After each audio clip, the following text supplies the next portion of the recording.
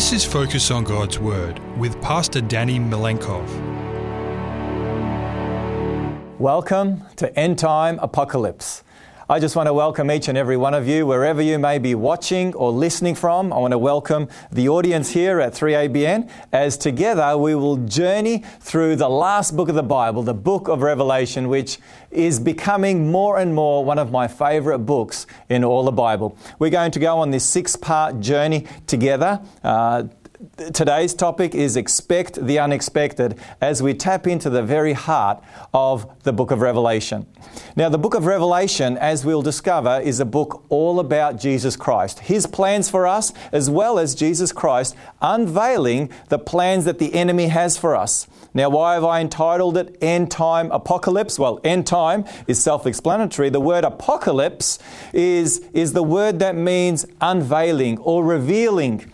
And so we're going to reveal the wonderful truth from God's Word together in this wonderful book. But before we open up God's Word, what do we need to do? We need to pray. We need to pray that the Holy Spirit that inspired the Bible, that inspired the book of Revelation, will inspire and impress us as we journey together. So let's pause and pray for a moment.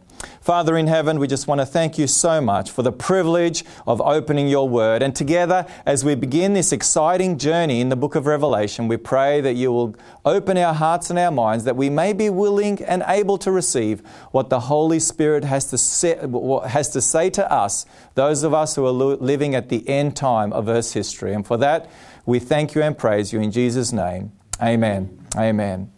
So let's go to the book of Revelation and notice how the book of Revelation begins. It begins with these words in Revelation chapter 1 verse 1, the revelation of Jesus Christ, writes John, which God gave him to show his servants things which must shortly take place. And he sent and signified it by his angel to his servant John. So right from the very outset, we discover that the book of Revelation is all about Jesus, and it was given by God through Jesus Christ to his servant John in signs or in symbols. There are a number of symbols in the book of Revelation, and here are just several. The woman that represents the church, the beast represents a kingdom, the dragon represents Satan, and the lamb represents Jesus Christ. So it's a book that can only be understood as we understand the symbols. Now, all the symbols are unpacked in other scriptures in the Bible, in particular the Old Testament. Notice, the book of Revelation continues on in verse 2. Who bore witness to the word of God and to the testimony of Jesus Christ, to all things that he saw. Revelation 1 verse 3, it says, Blessed is he who reads and those who hear the words of this prophecy and keep those things which are written in it, for the time is near. So there is a wonderful blessing given to those who will study and learn and read the book of Revelation, and especially keep those things that are written in it. Now, the book of Revelation is the great controversy. The great controversy. It's the great controversy in Revelation, and it's over worship. That is what the book of Revelation is all about. In fact, as we take a look at the structure of the book of Revelation, we discover something very, very fascinating. Notice the structure of the book of Revelation.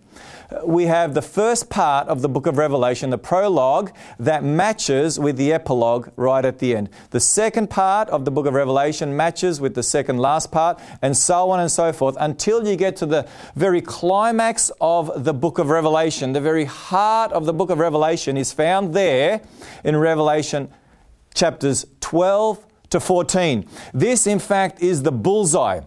Scholars refer to this aspect of the book of Revelation as a chiasm. Some of you may be familiar with archery. And in archery, where is the greatest score? It's right there in the center, and that's called the bullseye. So the most important part of the book of Revelation is right there in the very heart, right there in the very center. And so together, during this 6-part series, we want to take a look at the very heart of the book of Revelation. We won't examine everything there in those 3 chapters, chapters 12 to 14, but we will take a look at some of the key points that especially relate to us as we are living at the end of time in Earth's history. Now, we want to take a look at the 3 angels' messages in the book of Revelation.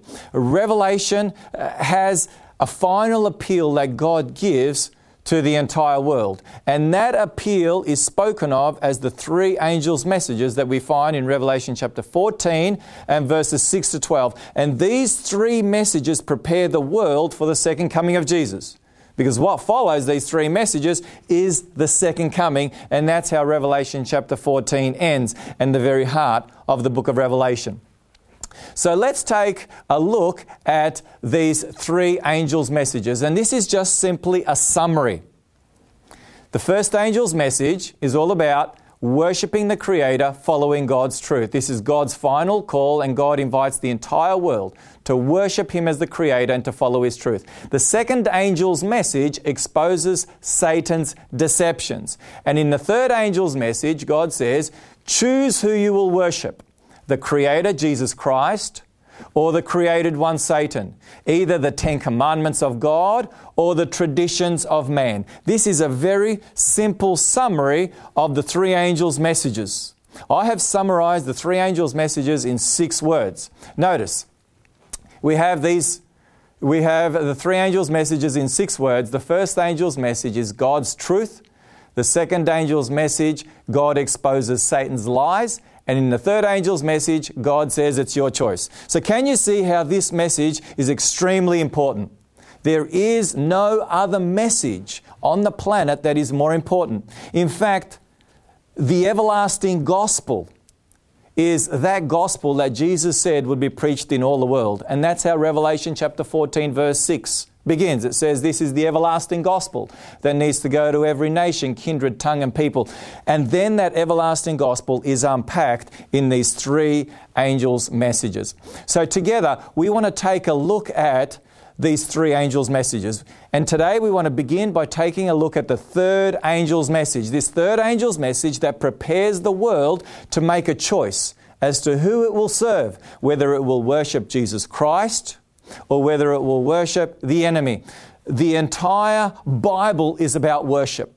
The worship war doesn't only take place at the end of time. The worship war began when Lucifer rebelled in heaven. And that same worship war will continue all the way down through time until at the very end of time that worship war will climax. So we want to take a look at the climax of the worship war in the third angel's message. Notice what we read in Revelation chapter 14 and verse 9. Then a third angel followed them, saying with a loud voice, if anyone worships the beast and his image and receives his mark on his forehead or on his hand, he himself shall also drink of the wine of the wrath of God, which is poured out full strength into the cup of his indignation. He shall be tormented with fire and brimstone in the presence of the holy angels and in the presence of the Lamb. And the smoke of their torment ascends forever and ever, and they have no rest day or night who worship the beast and his image, and whoever receives the mark of his name. And now notice verse 12. Here is the patience of the saints. Here are those who keep the commandments of God and the faith of Jesus. Did you notice that in this third angel's message, there is a very strong warning? In fact, many consider this to be the strongest warning in all the book of Revelation. There is a warning against worshipping the beast and his image and receiving his mark. There will be one group on the planet, sadly that will be the majority, who will worship the beast and his image and receive his mark. There will be another group, according to verse 12, as we have just read, that will worship the Creator God. They will keep the commandments of God and they will have the faith of Jesus. Now, what we need to do is we need to ask a very, very important question, because this is a life and death, an eternal life and eternal death question that needs to be answered. Our eternal destiny is at stake depending on the choice that you and I will make. So we need to ask this all-important question, and that is, why is it so important that we know the truth? Notice what we read in Revelation chapter 13 and verse 3. And I saw one of his heads as if it had been mortally wounded, and his deadly wound was healed, and all the world marveled and followed the beast. The Bible tells us that at the end of time, the entire world will wonder and follow after this beast power. Now, we have discovered briefly, and we'll discover some more, that a beast in Bible prophecy represents a kingdom. What does a beast represent in Bible prophecy? A kingdom, a nation. So the Bible tells us that this power, this kingdom will seek to receive worship that belongs to Jesus Christ alone. But who will the world be worshipping ultimately when it worships this power or follows and marvels after this power? Notice what we continue to read in Revelation 13 and verse 4. So they worshipped who? The dragon, who gave authority to the beast, and they worshipped the beast, saying, who is like the beast? Who is able to make war with him? So those at the end of time who worship the beast, who give their allegiance to the beast, follow the beast, marvel after the beast, they are ultimately not worshipping the beast, they are worshipping the dragon. And according to Revelation chapter 12 and verse 9, the dragon is a symbol for Satan and the devil. We ought not to be surprised, for the devil has always worked through powers, through institutions, has always worked through a front man. Right at the very beginning of time, Satan, through the serpent, deceived Eve. Isn't that right? At the end of time, Satan will use this power that in Revelation 13 is described as this beast power, that we will discover who this beast power is. And through this power, Satan will ultimately seek to receive worship that belongs to God alone. That is extremely important. You and I need to know who this power is. We need to know in order that we may remain true to Jesus Christ and worship Him in spirit and in truth. Now, where do we find a description of this beast power? Notice what we read in Revelation chapter 13 and verse 1, where this beast power is described by John. Then I stood on the sand of the sea, and I saw a beast rising up out of the sea, having 7 heads and 10 horns, and on his horns 10 crowns, and on his heads a blasphemous name. Now the beast which I saw was like a leopard. His feet were like the feet of a bear, and his mouth like the mouth of a lion. The dragon gave him his power, his throne, and great authority. So here we have this very strange looking beast that has 7 heads and 10 horns. Here is an artist's impression of what this beast may have looked like that John saw in vision, with 7 heads, 10 horns, a leopard for a body, head of a lion, and feet of a bear. This beast, who is this beast? You and I need to know who this beast is. We discover that this beast is a beast that will seek to receive worship, that will seek to receive allegiance from the entire world. And the dragon is the one who gives this beast his power, throne, and great authority. And who's the dragon, did we discover? Ultimately Satan, a symbol for Rome, pagan Rome, but ultimately a symbol for Satan. So who is this beast power? We discover that this beast power is none other than the Antichrist. Now, the Antichrist is a term that simply describes the adversary of Christ. In the place of Christ is what that word means. Antichrist, that word Antichrist, it comes from the book of 1st and 2nd John, where that term on 5 occasions refers to the Antichrist. Now, the ultimate Antichrist who seeks to be in the place of Christ, who is in opposition to Christ, is who? It's the devil and Satan, isn't that right? That's the ultimate Antichrist. But as we have already discovered, Satan doesn't come out in the open. Instead, he works behind the scenes through systems and through powers in order to achieve his objectives. Isn't that right? That's just how Satan has always worked, through deception. And so you and I need to understand who this Antichrist is at the end of time that Satan will seek to use in order to receive worship. The Antichrist, or this beast power, has been described in a number of other ways in Scripture. Not only the Antichrist, but it's described as the beast, as here in Revelation 13, as Babylon in Revelation chapter 17, which we'll get to in another presentation, as the harlot, the man of sin in 2 Thessalonians chapter 2, as well as the son of perdition in 2 Thessalonians chapter 2, and the little horn power in Daniel chapter 7. Now, what we'll discover is that Daniel chapter 7 and Revelation chapter 13 look at the same material, but they add different things. Daniel picks up important facts that Revelation omits, and so on and so forth. So when we combine Daniel 7 and Revelation 13, we discover who this power is, and it becomes so clear and so obvious. So let's go to the book of Daniel, where this Antichrist power, this beast power of Revelation 13, is in Daniel 7 described as this little horn power. Now, the book of Daniel is the companion book to the book of Revelation. The book of Daniel helps us understand the book of Revelation in a very beautiful and in a very powerful way. Now, in Daniel chapter 2, we have this image that King Nebuchadnezzar saw, and this image was a description that God gave to King Nebuchadnezzar of the kingdoms that would follow his kingdom all the way through to the very end of time. The head of gold in Daniel chapter 2 represents the kingdom of Babylon. The arms and chest of silver represent the Medo-Persian Empire. The belly and thighs of bronze represent Greece. The legs of iron represent Rome. And the feet, made up of iron and clay, represent the division of the Roman Empire as it was divided and as it is today in Western Europe.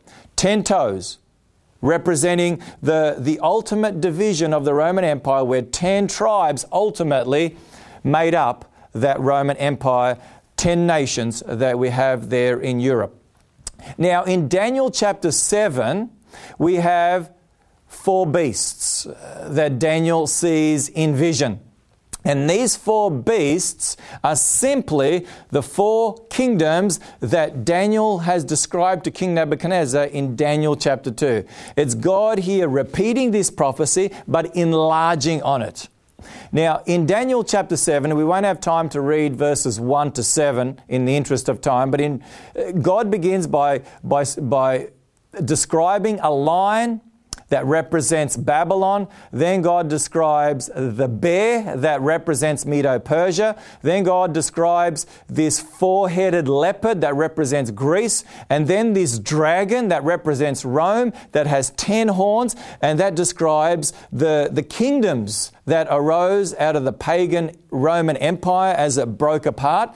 But then in verse 8, we have a new bit of information. We have some more information that we don't have in Daniel chapter 2. Daniel chapter 7 verse 8, I was considering the horns, and there was another horn, a little horn, coming up among them, before whom 3 of the first horns were plucked out by the roots. And there in this horn were eyes like the eyes of a man, and a mouth speaking pompous words. Now this, as we'll discover, is this Antichrist power that the Bible speaks of at the end of time. This is this kingdom, this beast power of Revelation chapter 13.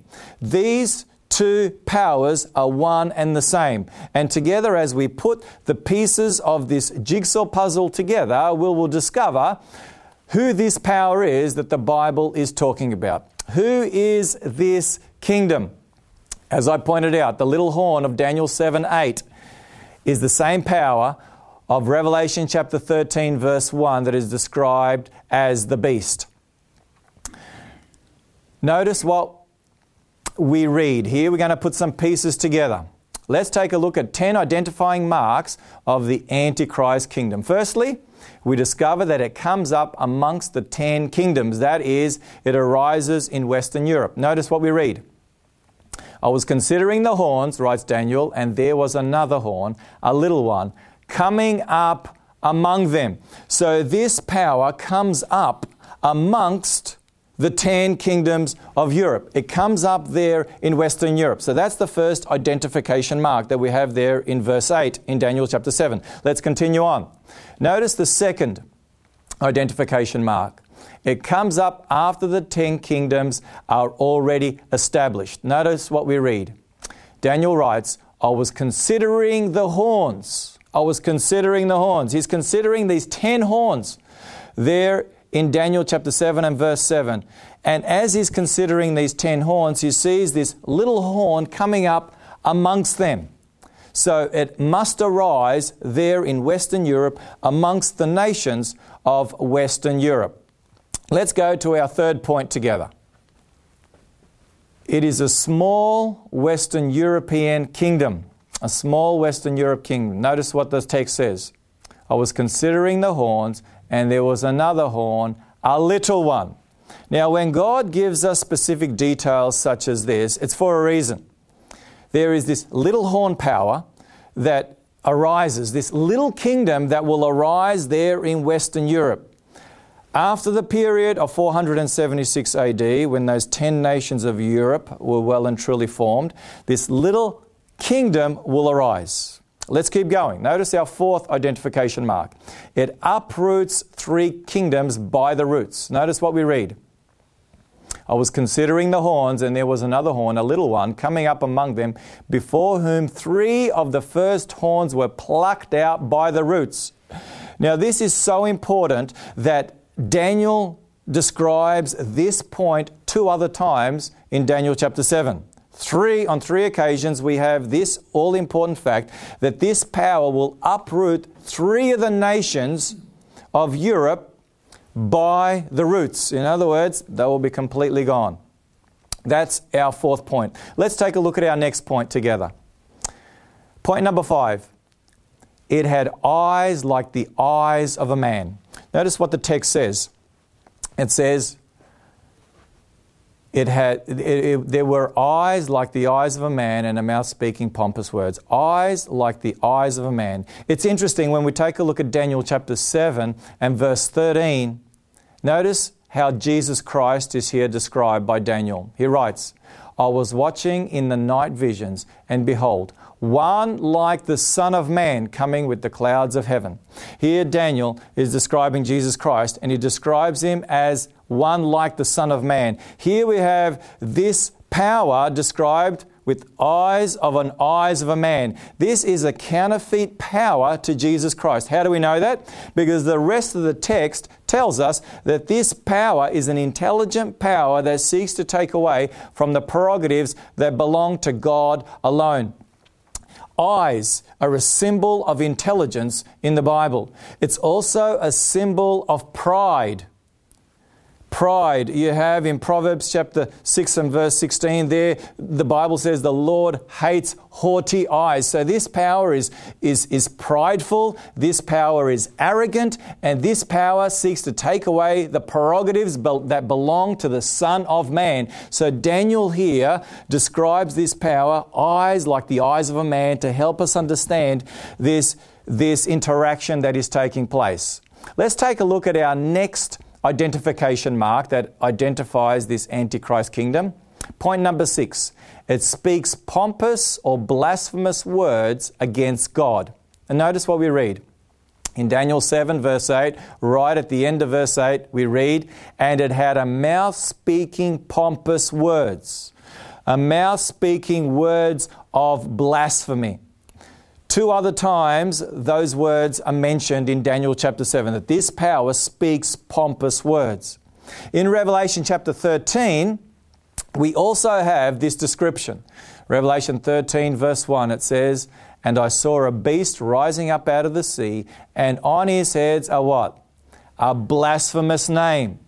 Now on 3 other occasions in Revelation chapter 13, this power is described as a blasphemous power. So in Daniel, 3 times this word is described as a power that speaks pompous words or words of blasphemy. And in Revelation, we have this power described on 4 occasions that it speaks blasphemy. So 7 occasions in total in Daniel and Revelation. This power is described as being a blaspheming power. So this is extremely important because God has repeated this point not once, not twice, not 3 times, but 7 times in order to make the message absolutely crystal clear. So let's ask, according to the Bible, what is blasphemy? Well, firstly, blasphemy is seeking to make oneself equal to God. That is what blasphemy is. Notice what we read in John chapter 10 and verses 30 to 33. Jesus says, I and my Father are one. Then the Jews took up stones again to stone him. And Jesus answered them, many good works I have shown you from my Father. For which of those works do you stone me? The Jews answered him, saying, for a good work we do not stone you, but for what? but for blasphemy, and because you, being a man, make yourself who? God. So according to Scripture, an individual, an institution, any earthly power that claims to be God, that is blasphemy. Now, was Jesus God? Absolutely. The Bible is very clear. Jesus Christ is the Son of God. He is God. So could Jesus claim to be God? Absolutely, because He was God. But for an individual to claim the prerogatives that belong to God alone, to say, I am God, according to Scripture, that is blasphemy. So this power will claim to be God on earth. That's a huge clue as we seek to identify this end-time Antichrist power. Now, there's a second definition. Notice blasphemy. Before we get to that, the Apostle Paul, he also reflects on this power, and notice how he describes it. In 2 Thessalonians chapter 2 and verses 3 and 4, the Apostle Paul writes, "Let no one deceive you by any means, for that day," and he's speaking of the second coming of Jesus here when he speaks of that day, "will not come unless the falling away comes first." That word there, falling away, is the word apostasia or apostasy. So this falling away from truth. "And the man of sin is revealed." There is another term that describes the Antichrist. "The son of perdition," there is another term, "who opposes and exalts himself above all that is called God or that is worshipped, so that he sits as God in the temple of God, showing himself that he is what?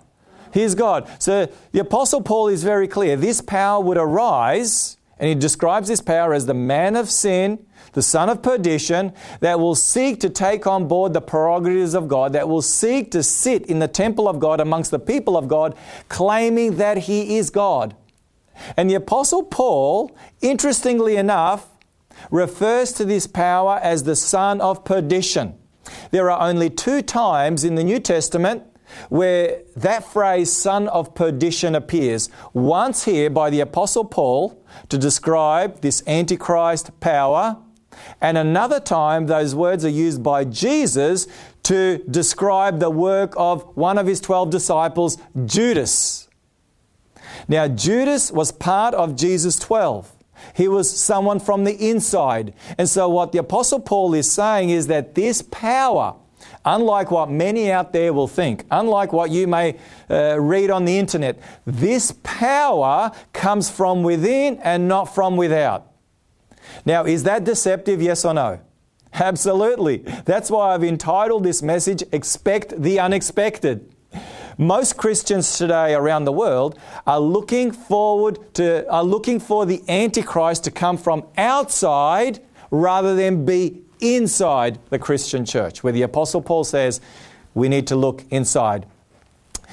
Let's take a look at the second definition, according to the Bible, of what constitutes blasphemy, and that is claiming the power and authority to forgive sins. Notice this scripture. We read in Luke chapter 5, verses 20 and 21. "When he saw their faith, he said to him," that is Christ, "Man, your sins are forgiven you." And the scribes and the Pharisees began to reason, saying, "Who is this who speaks what? Blasphemies. Who can forgive sins but who? God alone." So blasphemy is when you, being a human being, when you, being a mere mortal, claim that you have the power to forgive sin. The Bible is very clear. God alone can forgive sin. The Bible says that Jesus Christ, He is our mediator between us and God.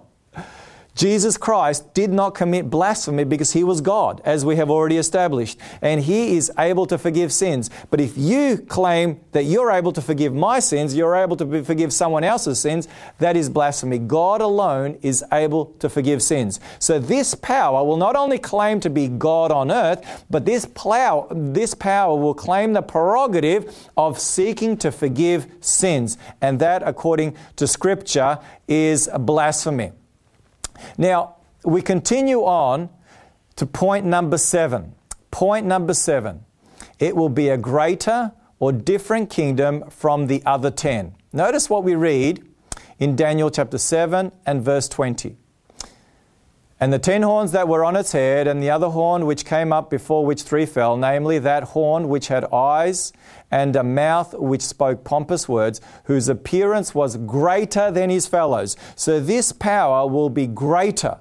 It will be more powerful than the other 10 kingdoms. Not only will it be greater, but it will also be different. Notice what we read in verse 24. The 10 horns are 10 kings who shall arise from this kingdom, and another shall rise after them, that is this little horn power. He shall be different from the first ones and shall subdue 3 kings. Now, how is this power greater and different? Well, it's greater in that this power was more mighty than all the other kingdoms. This power was different in that it was a political as well as a religious kingdom. The other kingdoms were political. This kingdom was both political and religious. Let's continue. Point number 8. It intends or thinks to change God's times and law. Notice what we read in Daniel chapter 7 and verse 25. He shall speak pompous words against the Most High, shall persecute the saints of the Most High, and shall intend to change times and law. This power will seek to take on board the prerogatives that belong to God and God alone. The God who gave the 10 Commandments. This power will seek to change God's law. Now, can any man change God's law? No. God wrote His 10 Commandments in tablets of stone. Tablets of stone from His very throne room. And He gave them to Moses. Those tablets of stone were written by God with His own finger, and they were to last until the end of time. They are to last forevermore. You see, God's law is the foundation of His government. God's law is a transcript of His character.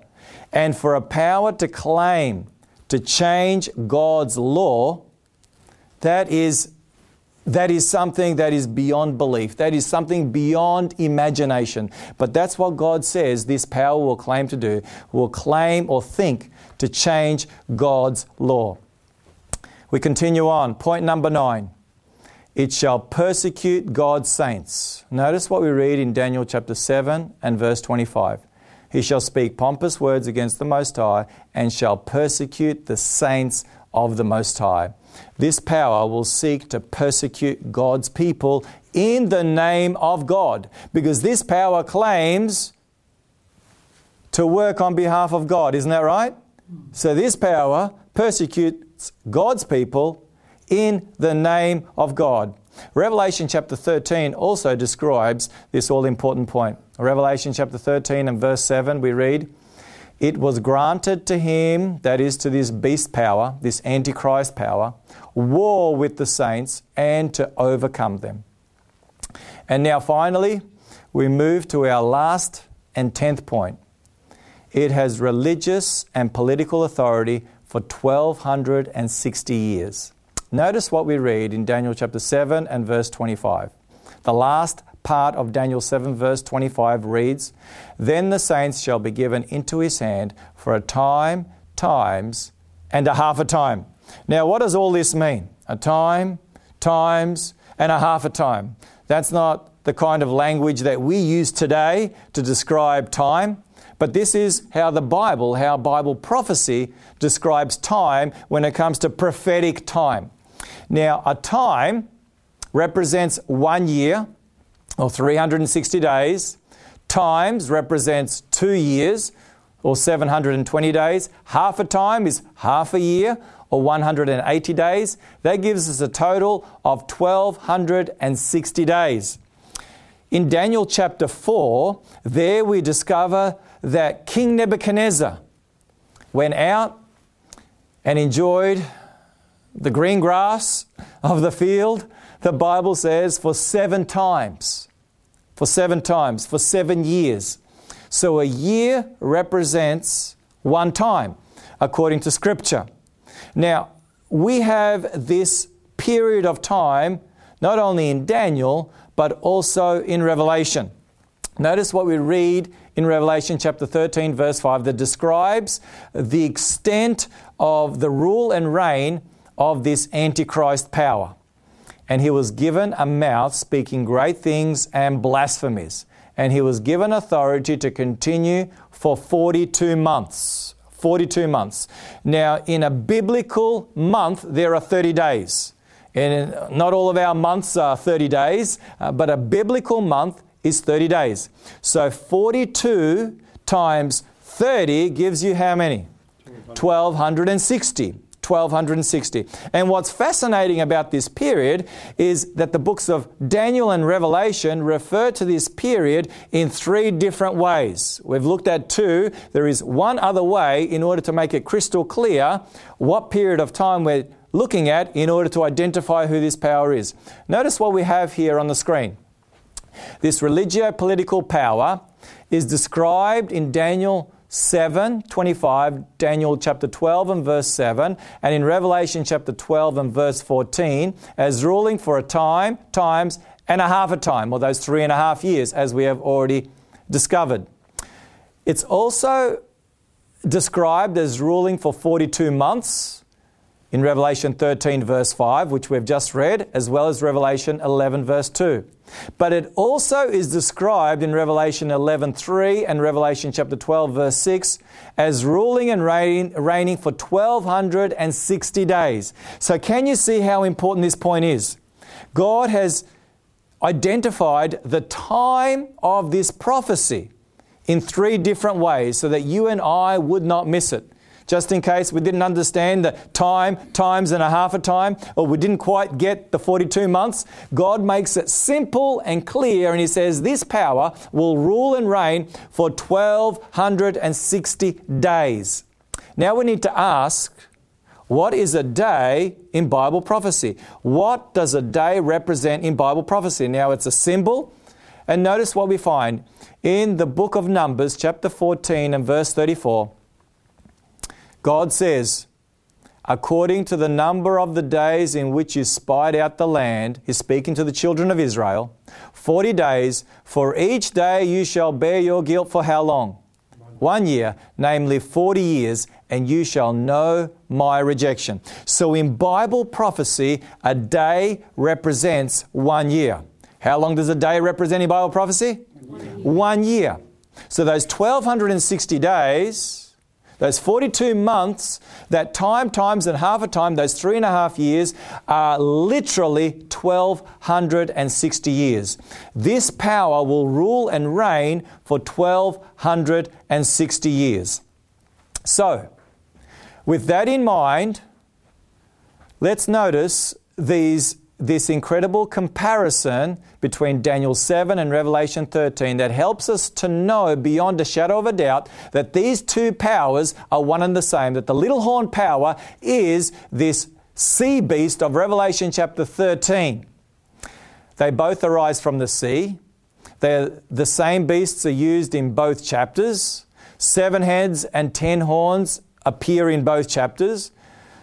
Blasphemes God, it's a religious power, that's in both chapters. We have persecuting the saints, that is its political authority in both chapters, and it maintains religio-political authority for 1,260 years, and the issue is worship. So this makes it absolutely crystal clear that these two chapters are speaking of this one entity, this one all-important entity. Now, I want to share with you something that is absolutely profound, that helps us to understand that this power is being used and will be used at the end of time by Satan himself in order to take on board the prerogatives that belong to Jesus Christ and Jesus Christ alone. To take on board the prerogatives of worship that belong to Jesus Christ and Jesus Christ alone. We will now take a look at 10 incredible comparisons between Jesus Christ and His ministry and His authority, and how Satan seeks to counterfeit the prerogatives, the ministry that belongs to Jesus Christ that He espoused in His time here on earth with the power and the work of the Antichrist at the end of time. It's almost as if Jesus Christ has a twin. When you take a look at the comparison between Jesus Christ and what the Antichrist seeks to do, and how Satan seeks to mirror the ministry and the work of Jesus Christ. This is absolutely incredible. Notice these 10 points, and just in case you're wondering, I saw a number of these in the text, but there are a number that I didn't see in the text that I was blessed to gather and to gain from a number of scholars that are all seeing the same thing, that are seeing this incredible comparison. Notice these 10 points. I'll have them up on the screen.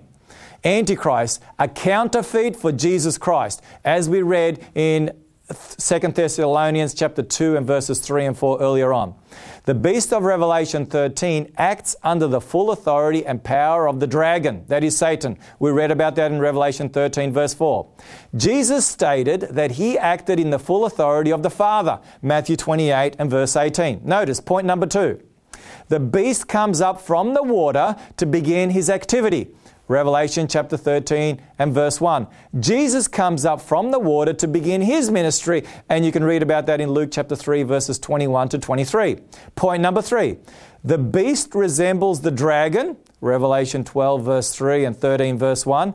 Jesus said, "He who has seen me has seen the Father." John 14 verse 9. Can you see these incredible comparisons?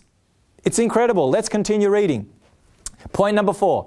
The beast receives his power, throne, and authority from the dragon. Revelation 13 verses 2 and verse 4. Jesus receives his power, throne, and authority from the Father. Matthew 28 verse 18. Point number 5. The beast rules for 42 months. Revelation 13 verse 5. Jesus' ministry lasted for approximately 42 months. You can discover that in Daniel chapter 9 verses 24 to 27. Point number 6. The beast was slain, Revelation 13 verse 3. Jesus was slain, Revelation chapter 5 and verse 6, and obviously the gospel accounts. Point number 7. The beast came back to life, Revelation 13 verse 3. Jesus came back to life and was resurrected. Point number 8. The beast receives worship after his mortal wound is healed, Revelation 13 verses 3 and 4 and verse 8. Jesus received worship after his resurrection, Matthew 28 and verse 17. Point number 9. The beast was given universal authority over the earth after the healing of his mortal wound, Revelation 13 verse 7. Jesus was given all authority in heaven and on earth, Matthew 28 verse 18, after his resurrection. And finally, point number 10. The beast seeks to win over all nations, tribes, tongues, and peoples. Revelation 13 verse 7. Jesus seeks to win over all nations, tribes, tongues, and peoples. Revelation 14 verse 6. So can you see with me that this power seeks the prerogatives that belong to Jesus Christ and Jesus Christ alone? The enemy has in such a fine way brought about this counterfeit in order to deceive the entire world into worshipping him at the end of time. As I have already pointed out at the very outset, and I want to share with you once again, the final war at the end of time will be over worship. Over what? Over worship. Who will you give your allegiance to? The enemy is seeking to win your allegiance. The enemy is seeking to win your worship. And he seeks to do that through deception. And as we'll discover in an upcoming presentation, also through coercion. Whereas Jesus seeks to win your allegiance, Jesus seeks to win your worship through love, through kindness, by giving you the choice. At the end of time, the final war will be over worship. Make no mistake about that.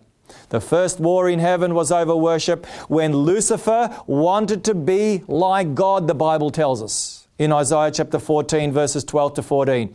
He wanted to be just like God. At the end of time, Lucifer, who is now Satan and the devil, will seek to be worshipped, will seek to receive that which belongs to God and God alone.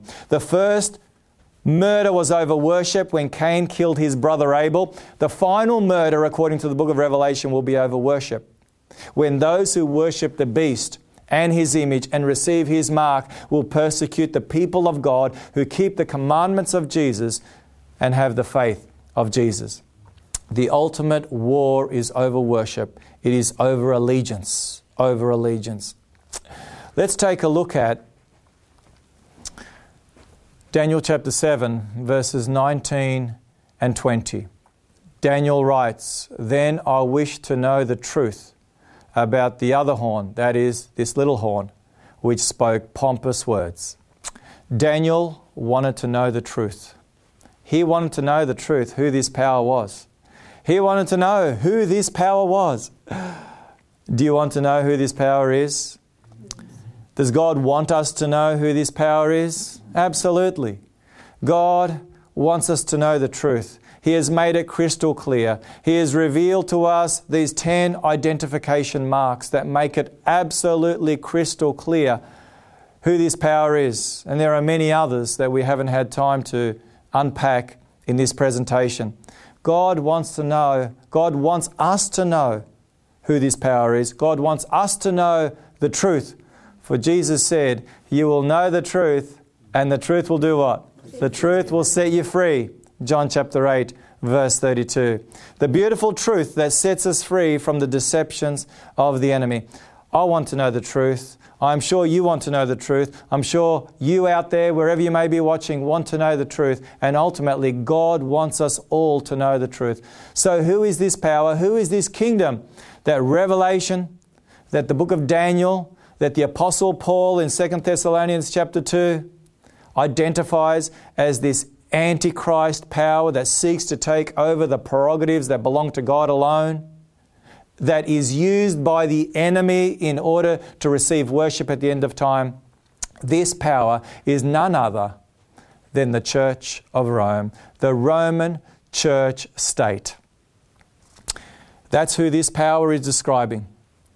Now, before we continue on, I need to make it absolutely clear that God here is identifying a system. He's identifying a power. God is here not speaking of the individuals that are part and parcel of this system, that are part of the Roman Church. Today there are some 1.2 billion Roman Catholics around the world. Many, millions upon millions, only God knows how many, who are sincere, who love God, who follow Him to the best of their ability, who know the Scriptures and love the Scriptures. They are part of this church. They are part of this system. God here is not speaking of the precious men and women that make up the Roman Catholic Church. God here is identifying a power, a system that takes away from the prerogatives that belong to God and God alone. You see, God is not against people. God has never been against people. For Jesus Christ came into the world to save sinners, isn't that right? For God so loved the world, the people of the world. But God exposes systems and powers that Satan uses. Don't miss that. That Satan uses in order to take on board the prerogatives that belong to God and God alone. And that ultimate prerogative is worship. So God unveils, God reveals through the book of Revelation, through the book of Daniel, through the rest of Scripture, God reveals Satan's plans in order to deceive you and me, to deceive the world into receiving worship. I'm an Australian. I'm proud to be an Australian. Blessed to be born in this country. But I'm not necessarily proud with what my ancestors did to those who lived in Australia. Those who were here before we got here, and that is the Aboriginal people. If you're a German, you may be proud to be a German, but you're not proud what that man Hitler did. Today there are Muslims all around the world who are proud to be Muslims. And they're beautiful people. But they do not associate with terrorists. They do not associate with ISIS and others who, in the name of God, in the name of their God, commit these horrendous acts. God loves people. And God is pointing out a system, a power that takes over the prerogatives that belong to God and God alone. Now it's interesting when we take a look at the Roman Church state flag. There you'll notice two keys. The keys of Peter. One is gold, one is silver. The gold one represents the spiritual power of the church, and the silver one represents the political power of the church. So it's fascinating when you take a look at even the flag itself. It describes both the political and the spiritual power of the Church of Rome. Let's take a look at these 10 identification marks and let's see if the Church of Rome does fulfill each one. It comes up amongst the 10 kingdoms. Indeed, the Vatican is located there in Rome, in Western Europe. It comes up after the 10 kingdoms are established. Indeed, the Church of Rome received its power in 538 AD, its political power from Justinian. It is a small Western European kingdom. Indeed, the Church of Rome, just over 100 acres. It uproots 3 kingdoms by the roots. That's exactly what took place. The Heruli, the Ostrogoths and the Vandals were uprooted in order to make room, in order to make way for the Church of Rome. It had eyes like the eyes of a man. Indeed, it has a man at the forefront. It speaks pompous, blasphemous words against God. Indeed, the Church of Rome claims that the Pope is God on earth and claims that it has the power to forgive sins. Number 7, it will be a different kingdom from the other 10 kingdoms. And indeed, that is exactly what we find, that the Church of Rome is a political as well as a spiritual power. It intends or thinks to change God's times and laws. And that is exactly what we have. The Church of Rome, in its catechism, has deleted the second commandment that deals with image worship and bowing down to images and making images, and has divided up the 10th commandment into 2.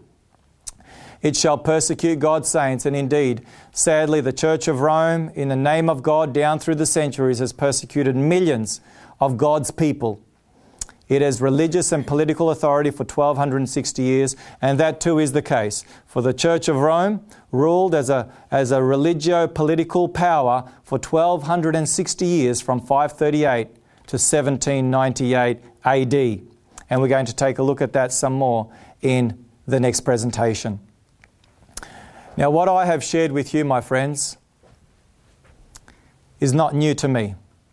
This was shared by the Waldenses, by Hugh Latimer, Ulrich Zwingli, Philip Melanchthon, John Knox, Thomas Cranmer, Nicholas Ridley, Martin Luther, John Wycliffe, William Tyndale, John Wesley, John Calvin, John Huss, and a host of others.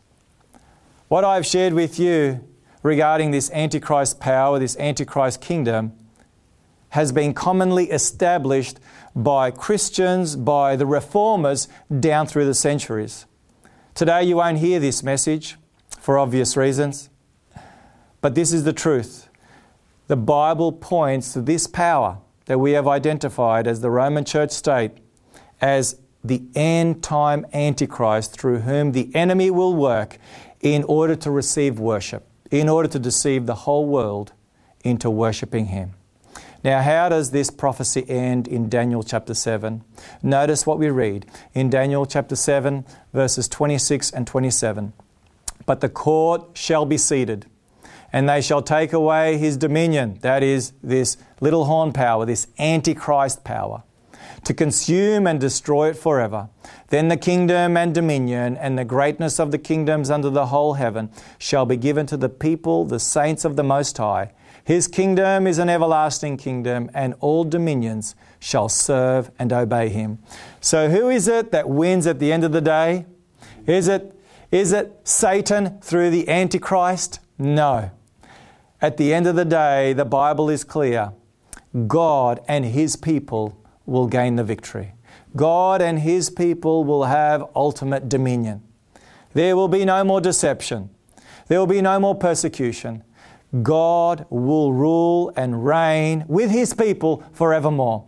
God will establish his final kingdom of love, justice, and mercy. That is how this prophecy in Daniel chapter 7 ends. In fact, that is how the prophecy in Revelation chapter 13 ends. It ends with God's people standing tall on Mount Zion, the place of victory, standing tall with Jesus Christ in their midst, for they have overcome through Jesus Christ. They have been faithful to Jesus Christ. They have worshipped Jesus Christ and Jesus Christ alone.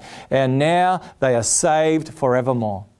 You and I have an opportunity, my friends. We have an opportunity to invite Jesus into our hearts and into our lives. I don't know about you, but I want to worship Jesus Christ and Jesus Christ alone. Amen? Amen.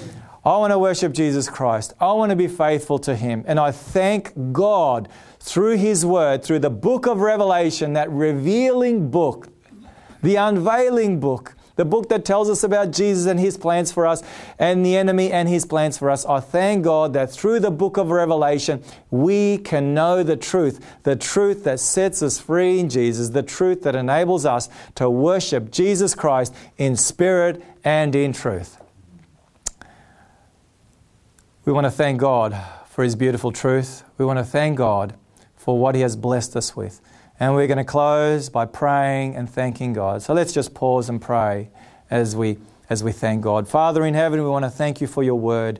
We want to thank You that through the books of Daniel and Revelation and many other passages in Scripture, Father, You have revealed to us the beautiful truth of how we can worship Jesus Christ in spirit and in truth. You have also revealed to us how the enemy will seek, especially at the end of time, to take the worship that belongs to Jesus Christ alone and to receive that for himself. Thank You, Lord, for Your Word. We ask and pray that You will bless us as we continue to spend time in Your Word, as we continue to study Your Word. May Your Word be that which is a lamp unto our feet and a light unto our path. Today and until Jesus comes is our prayer in His name. And everybody said, Amen and amen.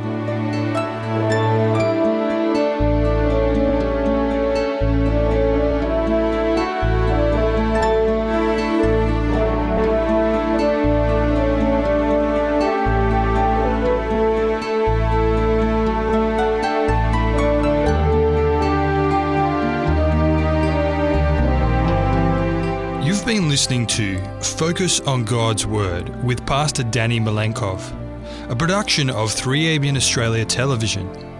If you have any comments or questions, send an email to radio@3abnaustralia.org.au.